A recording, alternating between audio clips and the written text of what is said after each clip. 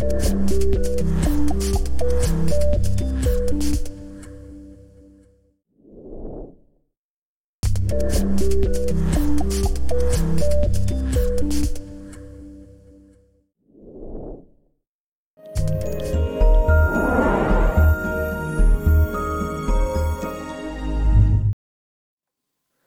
is your Message Minute with Pastor Chris Byers of St. John's Lutheran Church in beautiful Gillett, Wisconsin, for March 25th, 2022, third Friday of Lent.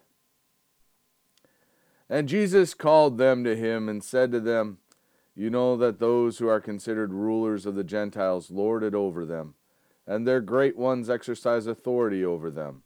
But it shall not be so among you. But whoever would be great among you must be your servant, and whoever would be first among you must be slave of all.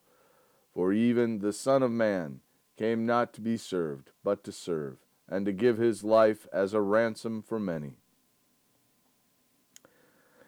It is human nature to seek title and prestige. We like to look good and feel important. Whenever I go to church or a church conference or meet people from other congregations, the inevitable question always comes to me. So, how many people worship with you regularly? It seems like an innocuous question, but like the disciples walking with Jesus, it has something more behind it. Like James and John jockeying for position next to Jesus, we also continue this game of competition. Only two things can come out of this question, particularly for the one asking.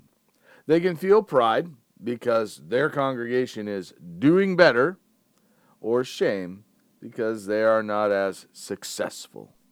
Sadly, it is in our nature to ask and do such things.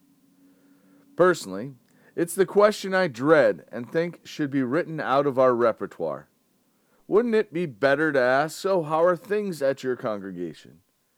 Are there things for which I could pray?"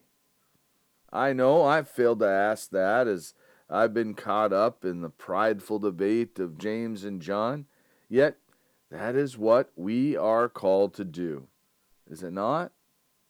It's not about position or numbers, but the faithfulness to the gospel and serving the world. Let us pray. I thank you, my heavenly Father, through Jesus Christ, your dear Son, that you have kept me this night from all harm and danger.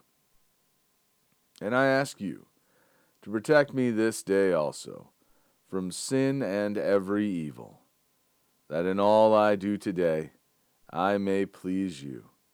For into your hands I commend myself, my body and soul, and all that is mine. Let your holy angel watch over me, that the wicked foe have no power over me. Amen.